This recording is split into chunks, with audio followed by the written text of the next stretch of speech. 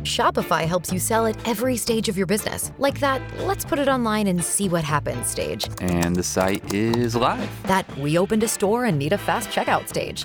Thanks. You're all set. That count it up and ship it around the globe stage. This one's going to Thailand. And that, wait, did we just hit 1 million orders stage? Whatever your stage, businesses that grow with Shopify. Sign up for your $1 a month trial at shopify.com/listen. So high school basketball is over. Dud after dud after dud on Saturday. Unfortunately, 4 of the 6 championship games didn't even have a lead change. The Class A game got off to a rough start. An ugly first quarter, not a great first half. Millard North could never get any traction, missed a boatload of shots to begin the game, and against that defense, Bellevue West pulled away, won the state championship, finished the year unbeaten. Doug Woodard is now retiring. Yeah. Doug Woodard and Kelly Flynn back-to-back, 2 of the most successful coaches in high school basketball in this state, are done. But they'll be probably, I think they'd have, a pep rally at Bellevue West today? Yeah, celebrate the 29-0 champs. Going out on top for Coach Woodard, too. Will they interfere with Danny Kalin holding a press conference at noon today at Bellevue West to announce where he's going to school? Yeah.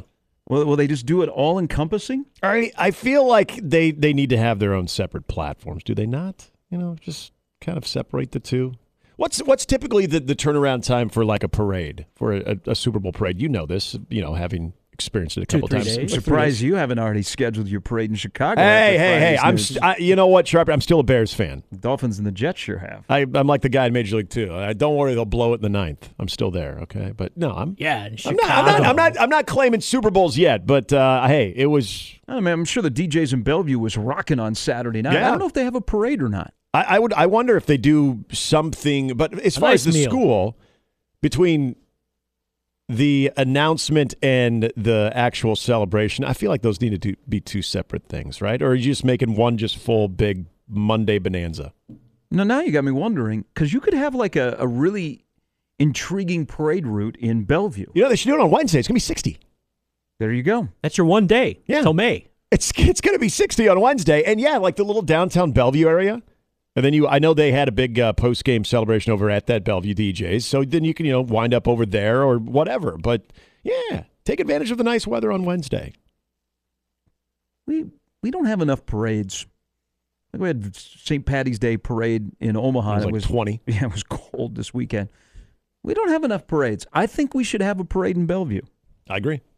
They should be on floats, go throughout the town. And Coach Woodard should be like on whatever vehicle of his choice, work with a local car dealership, and he should be just on a throne.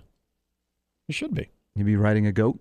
I like that. But Danny Kalin, the quarterback at Bellevue West, who is throwing to 2 Power 5 wide receivers who have yet to make up their decision. One of them, Isaiah McMorris, on the state championship basketball team. But Danny Kalin will announce his decision today at noon. It will not be Nebraska. No. If it's Nebraska, I would be shocked. I'm pretty sure he's the only other quarterback in the class of 24 that Nebraska's offered a scholarship to beyond Dylan Raiola. If it's Nebraska, does that mean Dylan Raiola is going to Georgia Tech? That would be perfect fodder for March Madness week, is to have Dylan Raiola enter the conversation. Well, Tom Brady did last year on Selection Sunday, so. That's true. I think in this case that the school that has pursued him the most and has really presented you're a priority to what we're trying to build is Eli Drinkwitz at Mizzou. Mm. My crystal ball, if I had one, and they don't allow me to have one, I'm not sure why. Why not? I don't know. I would say Mizzou for Danny Kalin. And I think it has nothing to, well, maybe a little bit to do with Dylan Raiola. You want to be pursued. You want to be told that you're a priority. Yeah. And Nebraska, I think, has been pretty honest with any quarterbacks that are out there. Hey, this is our number one guy. We are very, very interested, but here's the situation. And I think most kids would understand that. And so Missouri, which has worked very, very hard in this area to try and get a player or two, I think they will get the Bellevue West signal caller later today. Again, if all of a sudden it's Nebraska, I would just, my jaw would go, but I just don't think it's going to be Nebraska. Are we on Coach Prime flight tracker at all? No, I think that was just trip to Boulder, see what's going on. Okay. Mizzou's done a really good job in recruiting him, and in Eli Drinkwitz can recruit. At some point, he's going to have to win some games in Mizzou, or they're going to be back to being a basketball school. And not duck opponents in bowl games. I can't remember if we brought this up on. hate there. If we brought this, just stating fact. The border war. I can't remember if we brought this up it was on the crossover or not last week of the potential looming threat with Eli Drinkwitz in Missouri and Nebraska, as far as recruiting the state of Nebraska and having some victories. This obviously, if your crystal ball, which I believe we should just have some type of graphic on social media, add it to the crystal ball predictions. If your crystal ball comes true, is that sort of a sign of things of, okay, yep, you got to be mindful of Eli Drinkwitz in Missouri and continuing to look at the talent because, and we've talked about this a lot, this is no secret to anybody. Like the football talent in this state is noticeable, and it's noticeable from a national standpoint.